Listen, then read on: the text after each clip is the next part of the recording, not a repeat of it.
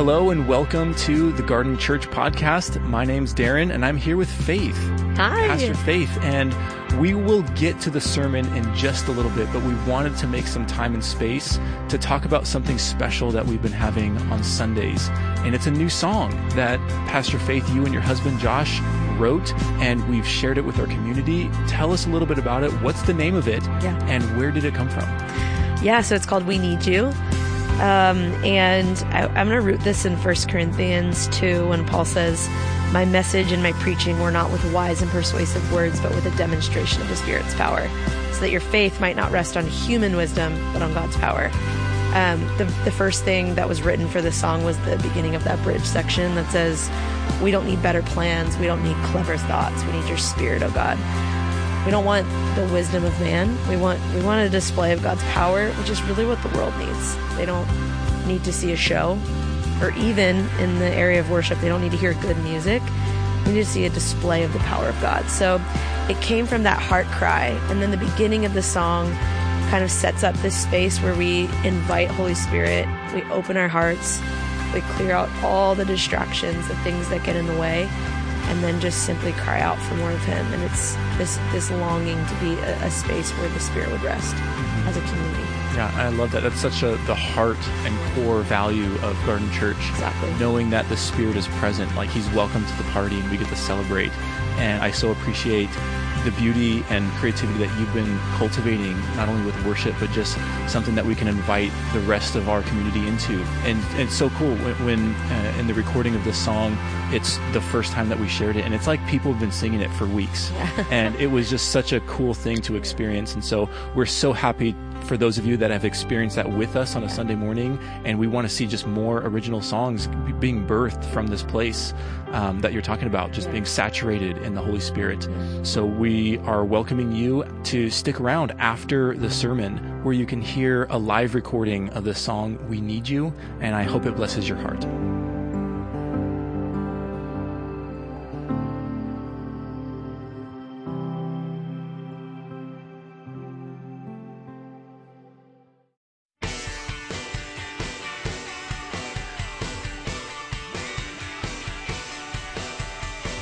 Welcome to the Gardens Podcast.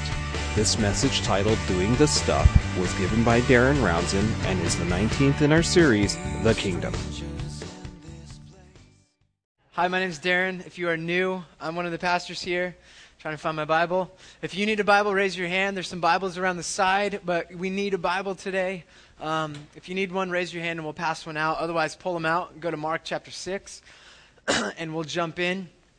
Just to give us kind of a... let me warm myself up first. First service was amazing. It was fun. I'm ready for second service. My heart is definitely into this message. And if you are new this morning, this is a perfect message for you to figure out what the heart of our church is about. We're looking at Mark chapter 6. I don't know if I said Matthew, but Mark chapter 6.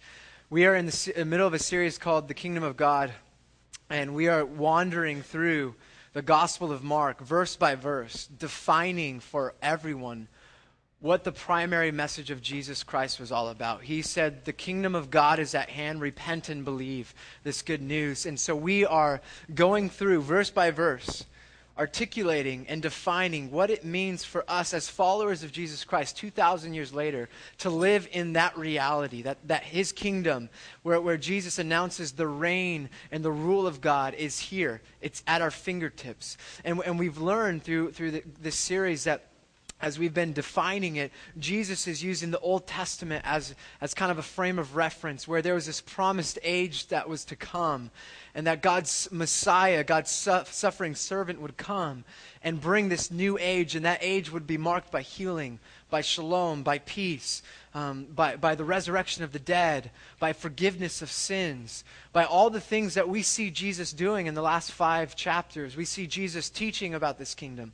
We see Him talking in parables, but we see Him demonstrating the kingdom. He heals the sick. He casts out demons. He forgives sinners. He does all of this stuff. He restores creation. He has authority over the winds and over the seas.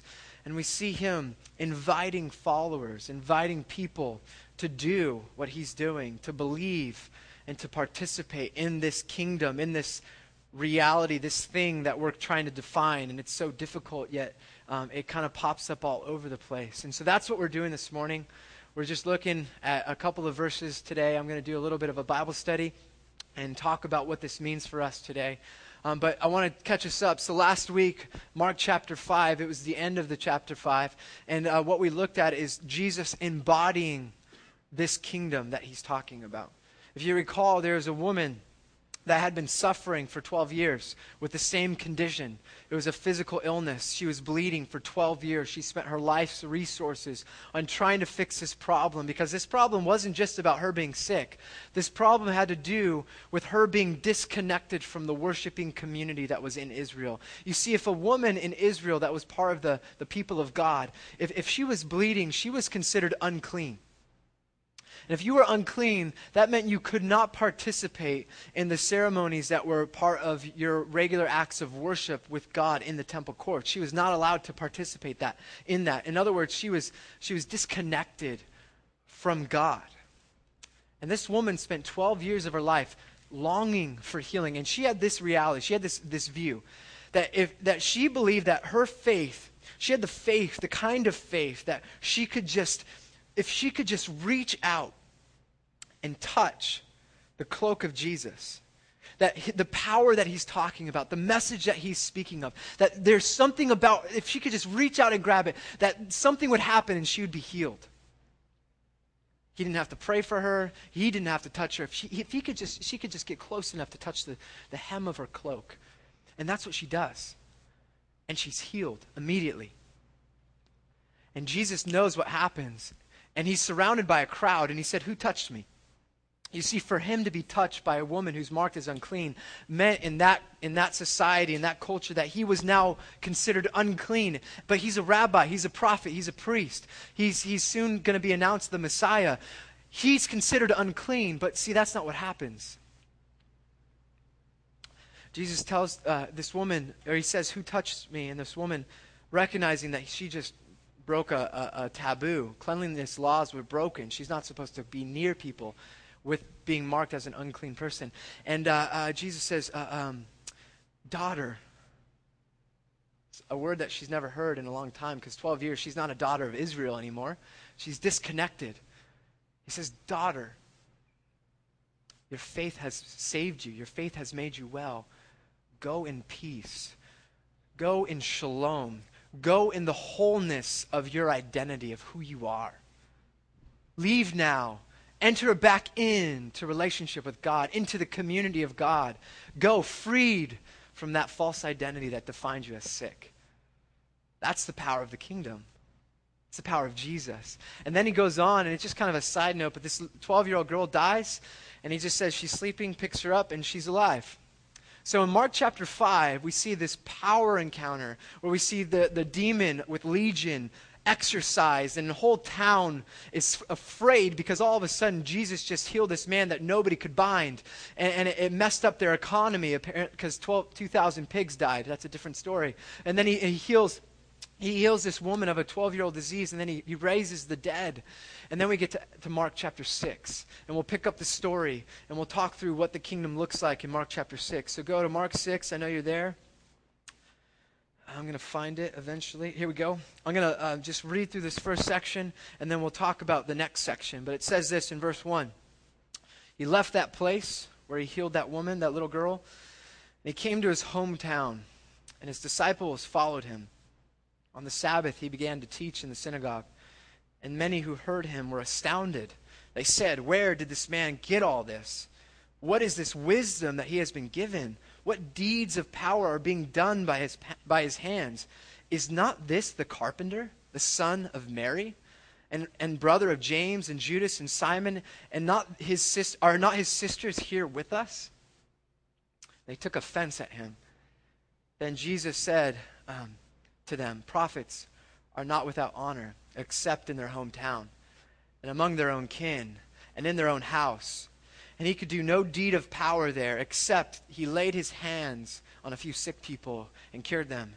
And he was amazed at their unbelief. So, Jesus doing all of this stuff, all these miracles, all of this hype coming around his name, people following him. He goes home to the synagogue where he probably grew up, and he preaches this kingdom of God. He preaches this reality. Now, it would have been really hard to take, because if you recall, the message that he's saying, it's been prophesied years before Jesus begins to talk about it.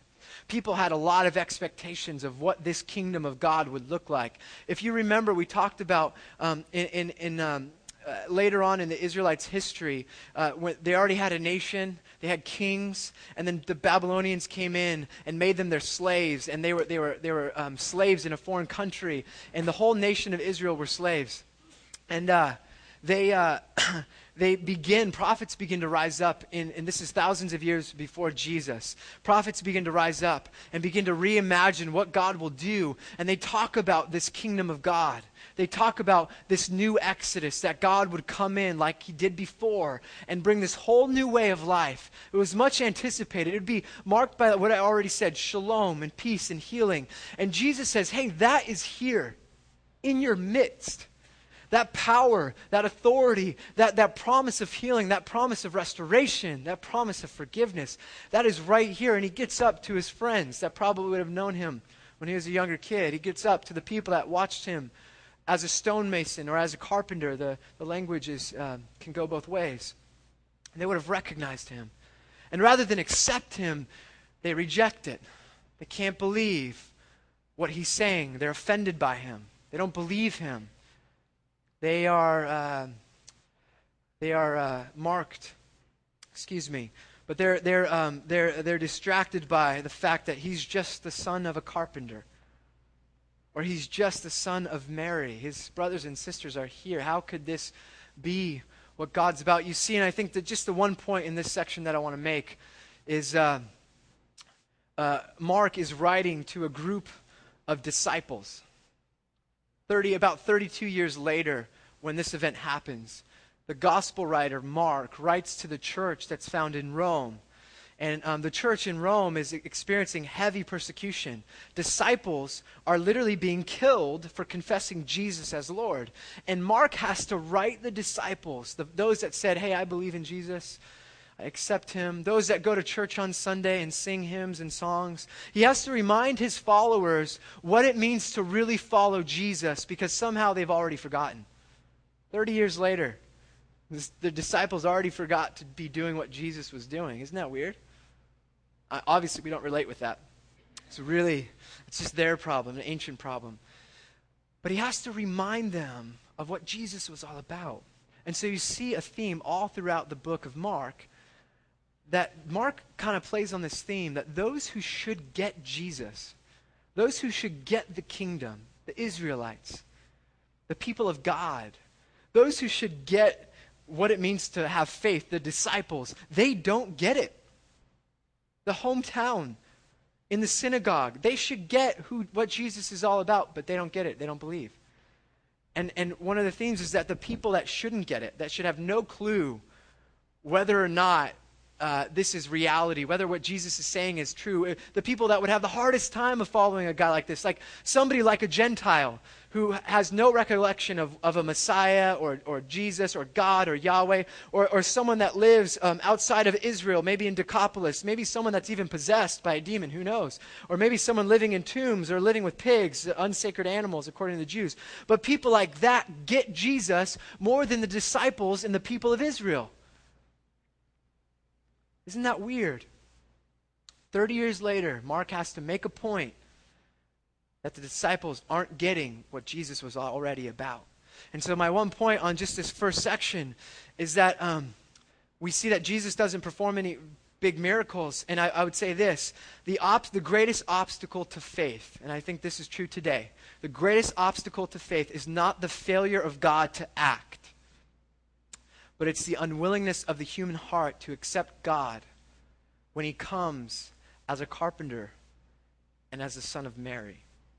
I'll say it one more time. The greatest obstacle to faith is not the failure of God to act, but the unwillingness of the human heart to accept God, who comes to us only as a carpenter or the son of Mary. Those of us that seek guidance on what we should do, what jobs should we take, we pray, God, give me a sign, give me a sign. And then a friend encourages us, I really feel you should take this job. But we don't receive that, do we? We can't take the community affirmation and guidance as an answer to prayer. We take the signs and the wonders. We can't see God in the midst of the normal because he looks too familiar, right? Are you with me on that? All right, now let's get to the good stuff. Well, that's good too. Mark 6, verse 7.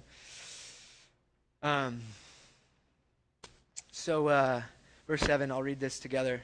Then he went among the villages teaching, called the 12, and began to send them out 2 by 2, and gave them authority over unclean spirits. He ordered them to take nothing for their journey except a staff, no bread, no bag, no money in their belts, but to wear sandals and not to put on 2 tunics. He said to them, wherever you enter a house, stay there until you leave the place. If any place will not welcome you, and they refuse to hear you, as you leave, shake off the dust that is on your feet as a testimony against them. So they went out and proclaimed that all should repent. They cast out many demons and anointed with oil many who were sick and cured them. So Jesus begins and he calls his followers to him. He calls his disciples. Now, go to Mark chapter 3 real quick. I just want to catch you up to speed. Mark chapter 1, Jesus calls his disciples. We'll get to that in a second. Mark chapter 3, he commissions his 12. And it was very symbolic. I'm not going to get into the details, but if you look at verse 13, Jesus goes to the mountaintops. And in verse 14, he says, he appointed 12, whom he also named sent ones, apostles, to be with him, to be sent out, to proclaim the message, and to have authority to cast out demons. So, in chapter 3, the disciples don't fully know who Jesus is yet, but Jesus calls 12 apostles. He says, you guys are going to be my guys, representing the nation of Israel. And you're going to have, this is what you're commissioned to do. You're commissioned to be with me. As followers, we're first commissioned to be with Jesus. Sent out to proclaim the message and to have authority or demonstrate the message that we're talking about.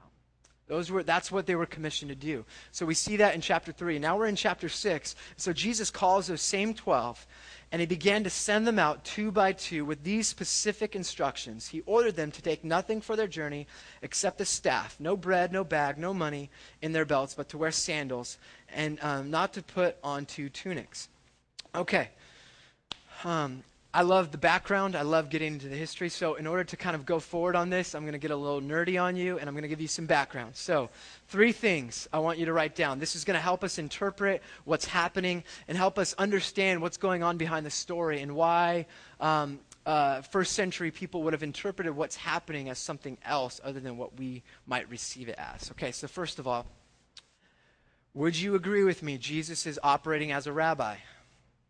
And Jesus is a Jew, and he's a teacher that has followers, like called disciples. That's what rabbis did in the first century. So point 1, Jesus is operating as a rabbi.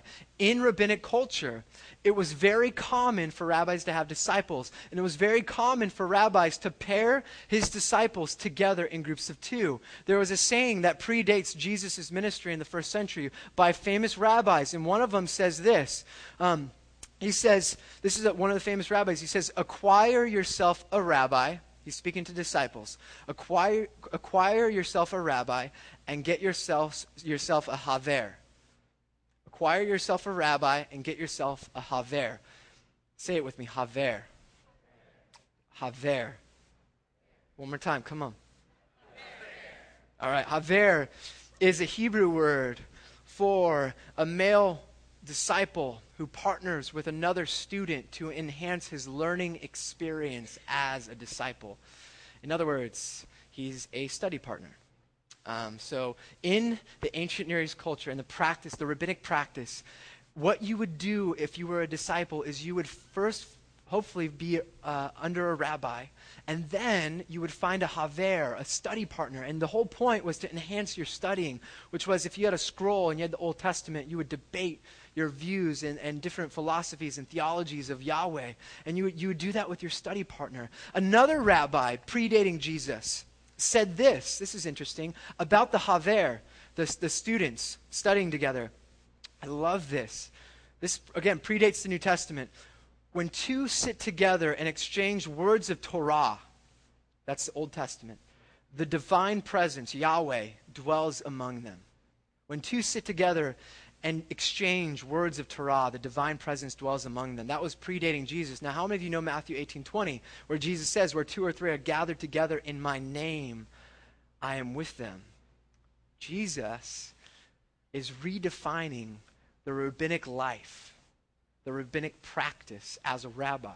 And it's important for us to know that sending out or having disciples grouped in twos was just a common practice in the first century. So Jesus is doing what everyone else is doing, basically. Cool? That's point one. I just like that stuff. Do you like that stuff? I do. So you can be a nerd and a learner with me. Second point. Go to Exodus 12, chapter 1, Exodus 12, verse 11. Okay. Again, this is some history, and I love giving the history because it makes it so much more deep. So Jesus, if you recall, when we started this whole series a long time ago, we talked about Mark writing through the lens of the Old Testament. So, if I tell the history to you, it goes like this. Genesis 1, God creates mankind and earth, all of that stuff. Genesis 2, it's perfect. Genesis 3, some sin comes in, and all of a sudden everyone's distant from themselves, from community, and from God.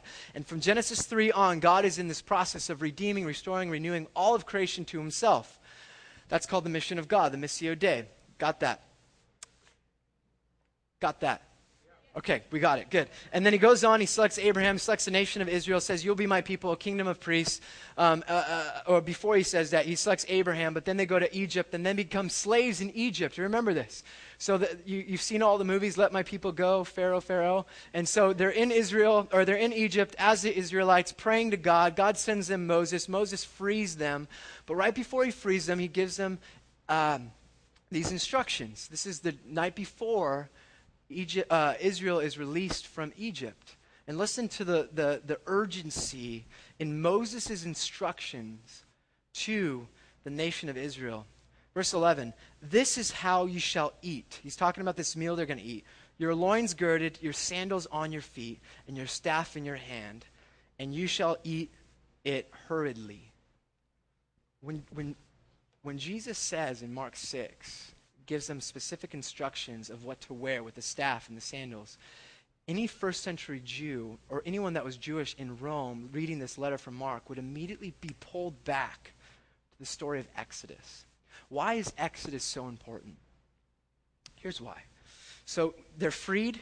They get their land. They were in the wilderness for a while. They get their land. They want some kings because everyone else has kings, so they get a king.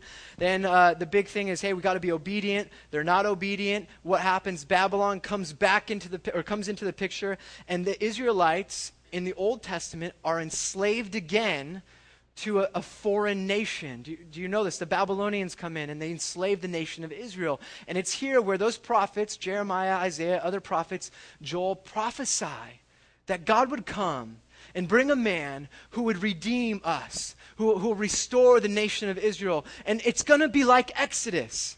It's going to be like what happened when Moses came and freed us from Egypt, but it's going to be far greater. It's going to be like anyone who's oppressed anywhere will be freed. It's not just about Israel, but it's about the world. And so when Isaiah and Jeremiah talk about that, they're talking about this new Exodus. And when Jesus gives this urgent message to his followers, to the Israelites, he's reminding them of the urgency that the Israelites had in the Exodus. It pulls you right back. All right, you got that point? The instructions link us to Exodus. Last point in this little section. Again, thanks for the detour. I'm glad you took it with me. Jesus sends off his followers to basically rely on the hospitality of the villages. So he's supposed to stay in the house when they get there, and when they leave that village, they'll go somewhere else and stay in one place. If no one accepts him, basically show a testimony of their lack of acceptance. Well, you know, there was another group of wandering philosophers that were famous for this in the first century. They're called the Cynics. That's where we get the word cynic, cynicism. And it's a Greek word that means dog-like. There was a group of philosophers, there was a kind of a philosophy school that came up in the 3rd century BC. And, 3rd century BC. And they came up, but then they died again. But then they arose in power and lots of influence in the 1st century, the same time that Jesus is sending out his disciples. And they were known for being pests. They were pests. They were called dog-like for a reason. It's like being called rats. Okay? And these cynics, they went from town to town preaching this perspective of God and the world. And they would go in begging people for money. And they would go in and say, basically in a nutshell, the world is going to hell in a handbasket and there's nothing you can do. Woe is me, woe is you, we're all screwed. But they were a pest all over Israel in the 1st century. They were famous. And so when Jesus gives his instructions, it's like anyone that was in the village would have been anticipating these disciples to be a lot like the cynics, but they're not. The 1st century cynics were very different from the 1st century disciples. And that's what I want to talk about this morning. Verse 7 and 8, it says this. But go back to Mark. So those were a quick background, and I promise it will make sense in the end. Quick background.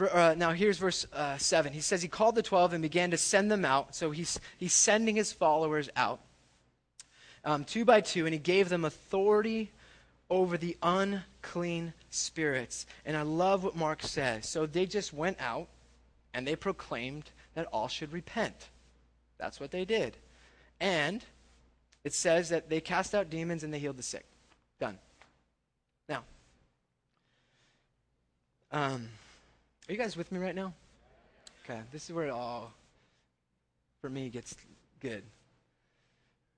Jesus sends out his followers in chapter 6. Let's go back to chapter 1. Chapter 1, we have James and John. We have some fishermen, and they're fishing. And Jesus, as a rabbi, says to these fishermen, come follow me. He says to these fishermen in that culture, hey, I'm a rabbi. You've been left out by the religious institutional system of growing up people that are the religious elite. You were never good enough. You're, in fact, fishermen. In fact, you're like the bench warmers to the bench warmers on the JV team. That's what a fisherman was to the rabbinic practice and the institution that was set up. Jesus says to these bench warmers, I believe that you can do what I do. I believe that you could be like me. Not just know what I know, not just talk the talk. I believe that you can come follow me. And that means, as a rabbi, I believe that you can be just like me. That's what Jesus said to these nobodies, these bench warmers, these simple fishermen in the 1st century fishing. They didn't have the formal education, but Jesus says, no, I'm going to take you. I'm going to take some tax collectors. I'm going to take some misfits. And all of you are going to come together and you're going to learn to be like me. Chapter 3, he appoints them. He appoints them to do the stuff that he does, quite simply. Cast out demons and proclaim the message. Chapter 4, it's very clear, if you remember this, that the disciples have no idea who Jesus is at all. Do you remember this? He calms the storm. They're so terrified that they say, who is this that even the winds and the seas obey? Do you remember that? Their faith. They have no faith in him. They're trying to shake him and wake him up because they're about to drown. And they don't know who's in the boat with him. They question, who is this? Chapter 5, they see some great stuff. He's rejected in his hometown. Chapter 5, he heals some people. Chapter 6, he's rejected. And then later on in chapter 6, Jesus says, now go do the stuff. Just go. Go do it. But here's what's fascinating. Despite their faith, despite their theology, despite their intercultural studies of how to communicate the gospel in the right context and not offend people but invite them in and all the details, despite their lack of education and the lack of talent and their lack of experience of casting out demons and healing people, what do? They do it. They don't come back and say, hey, Jesus, we memorized in Greek and Aramaic what it means to be sent out. Yeah, in fact, we got all of us together and we started praying about what this means and reading and looking at different interpretations of what it means to be sent out. Great job, right? No. That wasn't the commission. They were sent to do. They were sent to do. Their message is the same message that Jesus had. The kingdom of God is at hand. The resurrected life is here. The promise of healing, the Messiah, the Savior, all of that is at your fingertips. Align yourself with this new reality. Align yourself with God breaking into this world here in our midst and live in that reality here and now. And that means repent. That means to align yourself and then become a participant. Follow me. As I follow this Messiah, this Rabbi, come and be a participant in this new reality. Go and do. Go and do.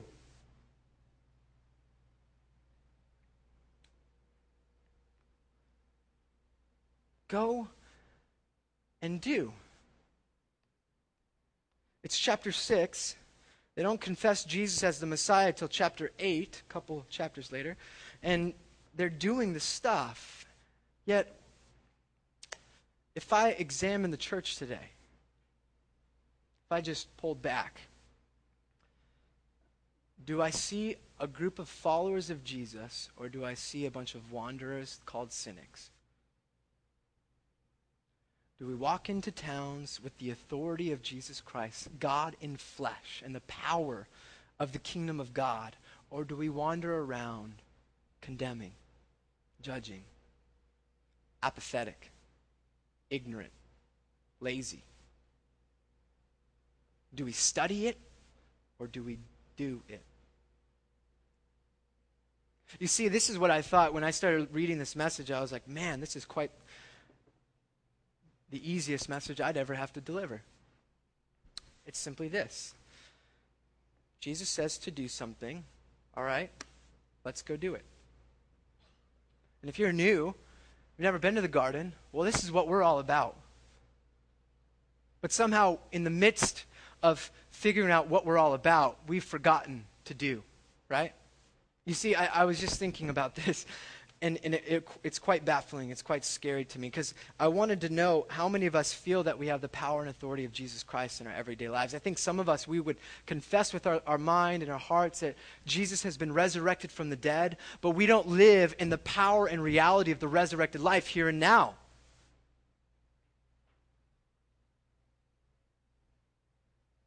It's a great hobby. We can sing about it on Sundays, and maybe we'll show up to community group, but definitely don't want to serve there because that's a little awkward. But at the end of the day, our lives are not radically transformed to do the things that Jesus did. I just looked, and this broke my heart. If you want to know if you're following Jesus, ask yourself these questions. I'm just going to list some stuff. Are you feeding the poor? Are you welcoming in the strangers? Are you using your anger righteously? Are you not lusting anymore or using manipulation as a way to get what you want? Are you allowing yourself to say yes and let it be yes? Are you going the extra mile? Are you loving your enemies? Are you giving to those in need? Are you praying for the kingdom of God to come on earth as it is in heaven? Are you fasting? Are you forgiving those that harm you again and again and again and again and again? Are you worried about your life as to what you're going to buy, what you're going to wear, what you're going to eat? Are you seeking first His kingdom and His righteousness? Are you asking and seeking and knocking? And when it doesn't come true, are you asking? Are you seeking? Are you knocking? Is that part of your life? Are you being perfect like the Heavenly Father is perfect? Are you building stuff on the rock that will last for eternity? Are you living in a way that when Jesus comes back once and for all, you just keep going on living? Or are you living in a way that when He comes, all of a sudden you're surprised because the stuff that you built your life on is no longer there? Are you a doer of the word, or are you just sitting around talking about it? Those are just 3 chapters in the book of Matthew. 5, 6, and 7 of Matthew, the Sermon on the Mount. You see, and I go through Mark, and He lives He lives in the identity of his belovedness. He's tempted and he doesn't give in. He preaches the kingdom. He gathers disciples. He heals the sick. He touches the leper with compassion. He heals an entire town. He touches paralyzed people and says, you're forgiven of your sins that has kept you from everything that God wants from you. He's re-identified people and given them new identities. He's healed legion. He's touched women that he unintentionally touched and they're healed. He embodied the kingdom of God. He sends out his disciples and say, you can do this too. Do the stuff.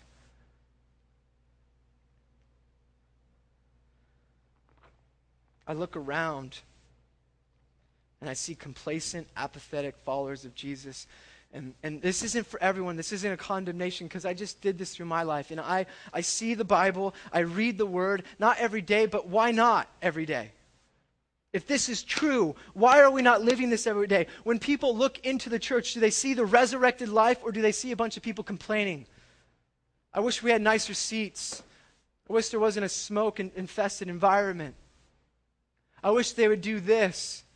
I wish she'd be a little less hard on me. I'm doing the best I can. I wish the other worship leader was singing. I wish the old guy was preaching. Bill Doctrine, love him. I know it's heavy, guys, but I can't help but preach the word today. This is the word for us. You see, I reflect on the cynics and the disciples. You see, cynics, they preach. Disciples demonstrate. Cynics, they judge. Disciples, they share the good news. The cynics, they study the word. The disciples, they go out. You see, the cynics, they talk about it. But the disciples, they do.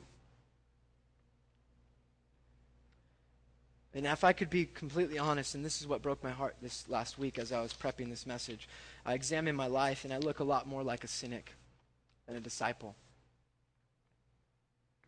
And that hurts. I walk around perfectly content with powerlessness, with no authority, struggling with the same old junk. Maybe you can relate. And I look out to the world and I see the city and I read the statistics and I think the city needs more disciples that live in the authority of Christ and in the power of the Holy Spirit than ever before. And yet we're so content being cynics that want to just hang out together rather than live it out and do. We're content with just writing a check. That's not even generous. Or funding that great program, or more concerned about our vision and our dreams and our kids and our white picket fence than embodying the kingdom of God. That is the good news. Man, that's the good news. And it's become so dull because of what our lives look like. What my life looks like. Do we pray? Do we pray? Really, do we pray every day? I'm sorry, this is for those that call the garden home. Forgive me if you're confused. Do you pray? Do you pray with your spouses? Do you read the Bible? Do you wash your wife with the Word of God, like it says in Ephesians 5? Do you live in a way that if people looked in, they would say you're the same person when the lights are off and nobody is home as you would be on Sunday with your best dressed outfit? Or do we struggle and stumble and fall apart because we have a false identity? We struggle with the same pornography addiction. We ask the same accountability questions because we haven't gone any further. We don't even know what it means to not have greed or envy or to live generously or to even embody any of these things. We just know how to show up on Sunday, read a little bit from someone else, and call that Christianity. That's not Christianity. That's cynicism. Forgive me if this is your first time and it's too harsh. This is how it's going to be. You see, this is why I say this today. 90% of our city does not attend church on Sunday. 90% of Long Beach does not attend church on Sunday. I know a lot of us live in different places. 90% of the city does not attend a church where the words of life exist, where healing can be found, where God of all creation can burst out from the seams, from prayer, from worship, from a message. And yet are we bursting at our seams? No. We're celebrating the press telegram, but at the end of the day, that is not what it means to be a church that's growing. It means when we go out and we represent Jesus Christ, and people can't help but see and touch our cloak and be healed. You'd rather have Facebook ads grow the church than be empowered by the disciples, be empowered by Jesus as a disciple. 90%, that's terrible. How do we change that? We change it by just embodying, by just doing it. So easy. Just do what it says. This isn't condemnation. Guys, if you're feeling a weight of guilt like you need to do more, well, there might be some spirit in that, but honestly, it comes out of your belovedness. First, you're accepted as you are, not as you should be. But then he calls us into something far greater. Are you with me? There's a couple of other numbers that really broke my heart. 20% of the city lives below the poverty line. 20% of Long Beach, about 500,000 people, live below, for a family of 4, $22,350 a year. Some of you are visual. I don't have a visual for it. I'm going to say it like this. For a family of 4, the poverty line is living at $11.60 an hour. For a family of 4. 53% of the families in Long Beach are single mom families. 53% of the families in Long Beach are single mom families. Of that 53%, 30% live below the poverty line. One more statistic. 1 out of 4 kids under the age of 18 live in poverty. 1 out of 4. If our church does not exist to change those numbers, our church should not exist, period. Are you with me on that? Let me end with this.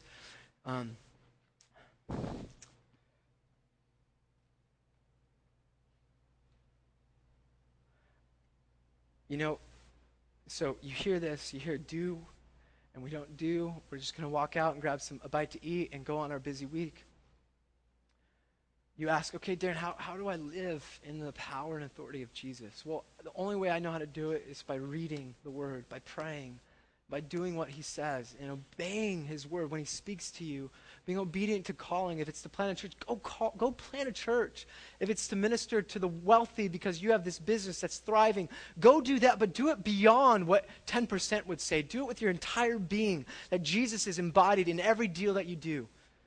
Every deal you have is Christ all over it. If you journey that way, you'll stumble across power and authority. I guarantee it. You'll pray and things will happen. Your words will be heard by God. He will train you in the asking of the desires of your heart. He wants to empower us to ask whatever we wish in his name and for that to be given to us. That's the goal. But we got to be trained in our asking. Jesus had a lot of power and authority. He demonstrated it. What I love is in John chapter 13, and this is for everyone here. One, we got to recognize that a lot of us aren't living in the power and authority. We're not doing what Jesus asked. 2 is, what do we do with that power and authority? What do we do with excess of resources, relationships, spiritual power, where God just happens to heal people when we pray or gives us prophecy? What happens when all of those things begin to happen? Well, we model what Jesus did. John chapter 13, listen to this, verse 1. Jesus knew that the hour had come for him to leave this world and go to the Father. Having loved his own who were in the world, he loved them to the end. Jesus also knew that the Father had put all things under his power, and he had come from God, and he was returning to God. So he got up from the meal, took off his outer clothing, wrapped a towel around his waist. After he poured water into a basin, and he began to wash his disciples' feet, drying them with a towel, and wrapped the towel that was wrapped around him. Jesus recognizes that he came from the Father. He was returning to the Father. The mission is almost complete. He's got to go to the cross. God gives him all power and authority, everything on earth and heaven, under his power, at his disposal, and he pulls himself away from the community, takes off his clothes, gets on his knees, and he washes his disciples' feet. What do you do with power and authority? You give it away. It's not for you. Your money's not for you. The money's not for the church. It's to give it away. Your resources, your talents, your heart, your passion, everything that God's giving you, it's not for you. It's for the world. And if we don't live in that reality, then we're not living as a church. And it's not just my community group, but I recently had a poll of all the community groups that represent the heart of our church, community groups. And for those of you that keep coming and you're not in one, you need to get in one, period. If you're going to be a part of the garden, you've got to be a part of a community group. But people that keep coming, these community groups have been fighting to get people to serve in their rhythm of life. They can't get the whole group to show up and serve on mission. What does that say about the garden? Well, it says we look like cynics, not disciples. At the heart of it all is what we do with what God's given us, and that's to give it away. If we want to be participants in this kingdom of God that I'm talking about, it's a kingdom of servants. You're called to become foot washers. And if that's not what you signed up for, if that's not what you're practicing here today, well, I think a lot of us have good old-fashioned repenting to do. And that's what I want to invite you to. I'm going to invite the worship team to come up. Thanks for hearing my heart in this message. I was reflecting on the reading and researching the details and implications. And it's just heavy when you see your life and you're supposed to be a proponent of Jesus and the gospel, and I get paid from the church to do it, and then I see the list that I just listed, and I'm like, man, I'm so far off. But by the grace of God, maybe I can just take one more step forward. Maybe just one more thing. God, I know my identity is beloved. There's no condemnation in Jesus. If you accept Christ, he loves you as you are, not as you should be. But then he invites you in to be a player in the kingdom, wherever you are, to participate, to do the stuff that Jesus did. That's the type of church we need. And I believe many of you are like me this morning. And we look at the cross, and it's convenient. It's a good symbol. It's a good illustration of what happened, but our heart no longer breaks. Our heart no longer breaks for what this represents. We look at people, and we see plenty of homeless people. They come in, they might annoy us, they might ask for money, but our heart doesn't break for the numbers. Our heart doesn't break that the church has been identified by a poll saying the top three things that people looking from the outside in on Christians are. Number 1, anti-homosexual. Number 2, judgmental. Number 3, hypocritical. Not lovers. Not doers. People with power. People with authority. If that's you this morning, I just want to invite you to respond. Here's the cross. I think the posture we take is that of a humble servant. I'm going to put this here, and I'm not commanding. I'm just simply asking. I'm going to clear out some of these seats. This is communion. We call it communion. This is cracker. This represents the body of our Savior who died on that cross. And this represents his blood and the sign of forgiveness and the sign of a new covenant. And we take this symbolically, remembering what he did, but also symbolically remembering what he told us to do. Where are you this morning? Are you stuck in chapter 1, chapter 3, chapter 6? Are you a disciple or are you a cynic? I just want to invite everyone that says yes to Jesus. I know this is awkward. Some of you, it's the first time. You all look really pretty and great. The women look pretty. The men, you're looking handsome and dapper. You got your Sunday's best. We need to get on our knees, I think, and sit before the cross and with the symbols in our hands, repenting of our lack of doing. So I want to call you forward. So let me pray. Jesus, thank you, God, for your word. Thank you, Jesus, for not telling us what to do, but showing us what to do. Thank you, God, for forgiveness. That it's not that you look at us condemning us or upset or even disappointed. You just invite us into more. You invite us into more, to becoming more ourselves, to becoming more of what you look like on earth, becoming people that have the capacity to dream bigger than we could possibly dream, the kind of people that do what you said to do. Jesus, I pray that our heart would be repented. We repent. We would let go of our apathy. We would let go of our pettiness, and we'd find ourselves at your feet at the cross, embracing you. We pray this in your name. Amen. So come on forward. Let's get comfortable.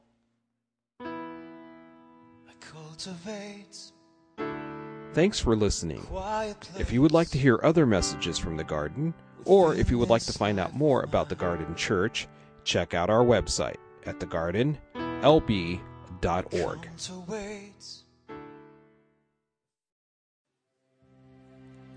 Our hearts are open.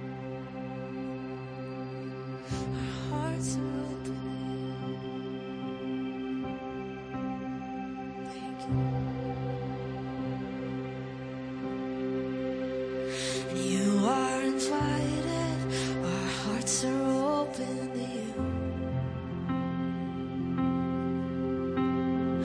We make a home for your presence to dwell and to move.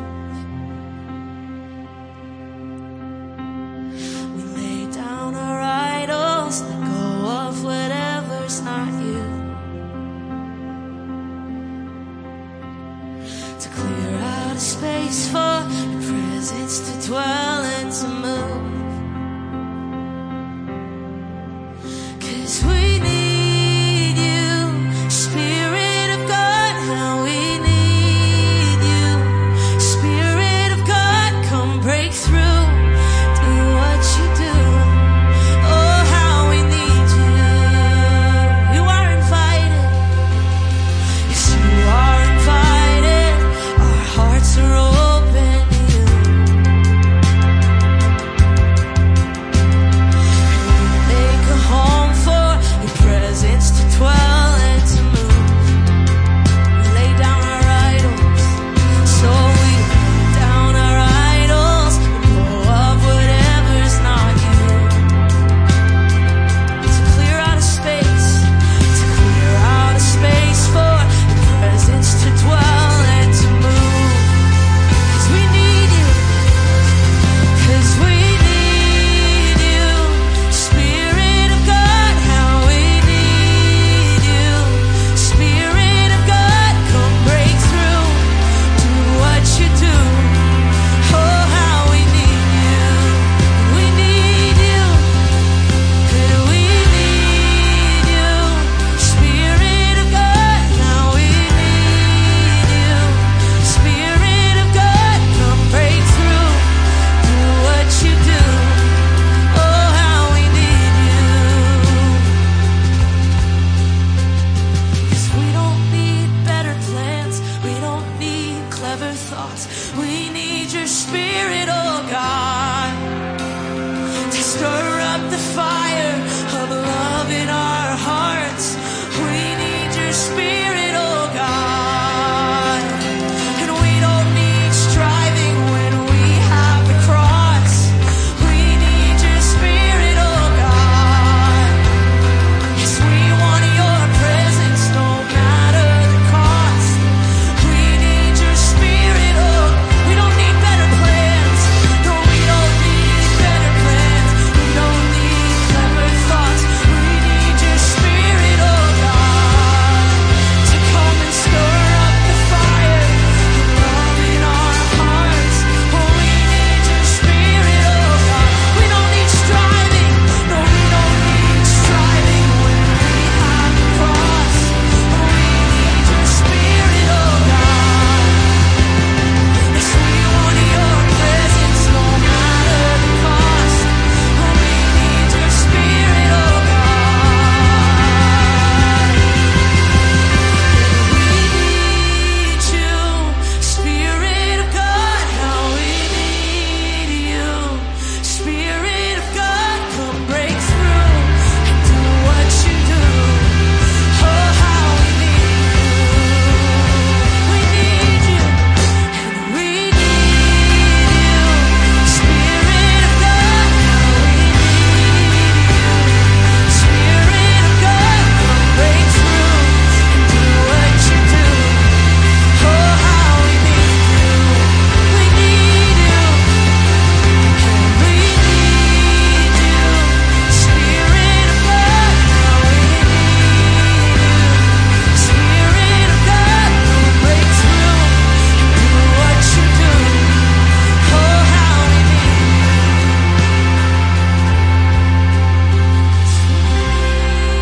you. Spirit of God, we need you. Spirit of God, come break through, do what you do. Oh, how we need you. We need you. Spirit of God, we need you. Spirit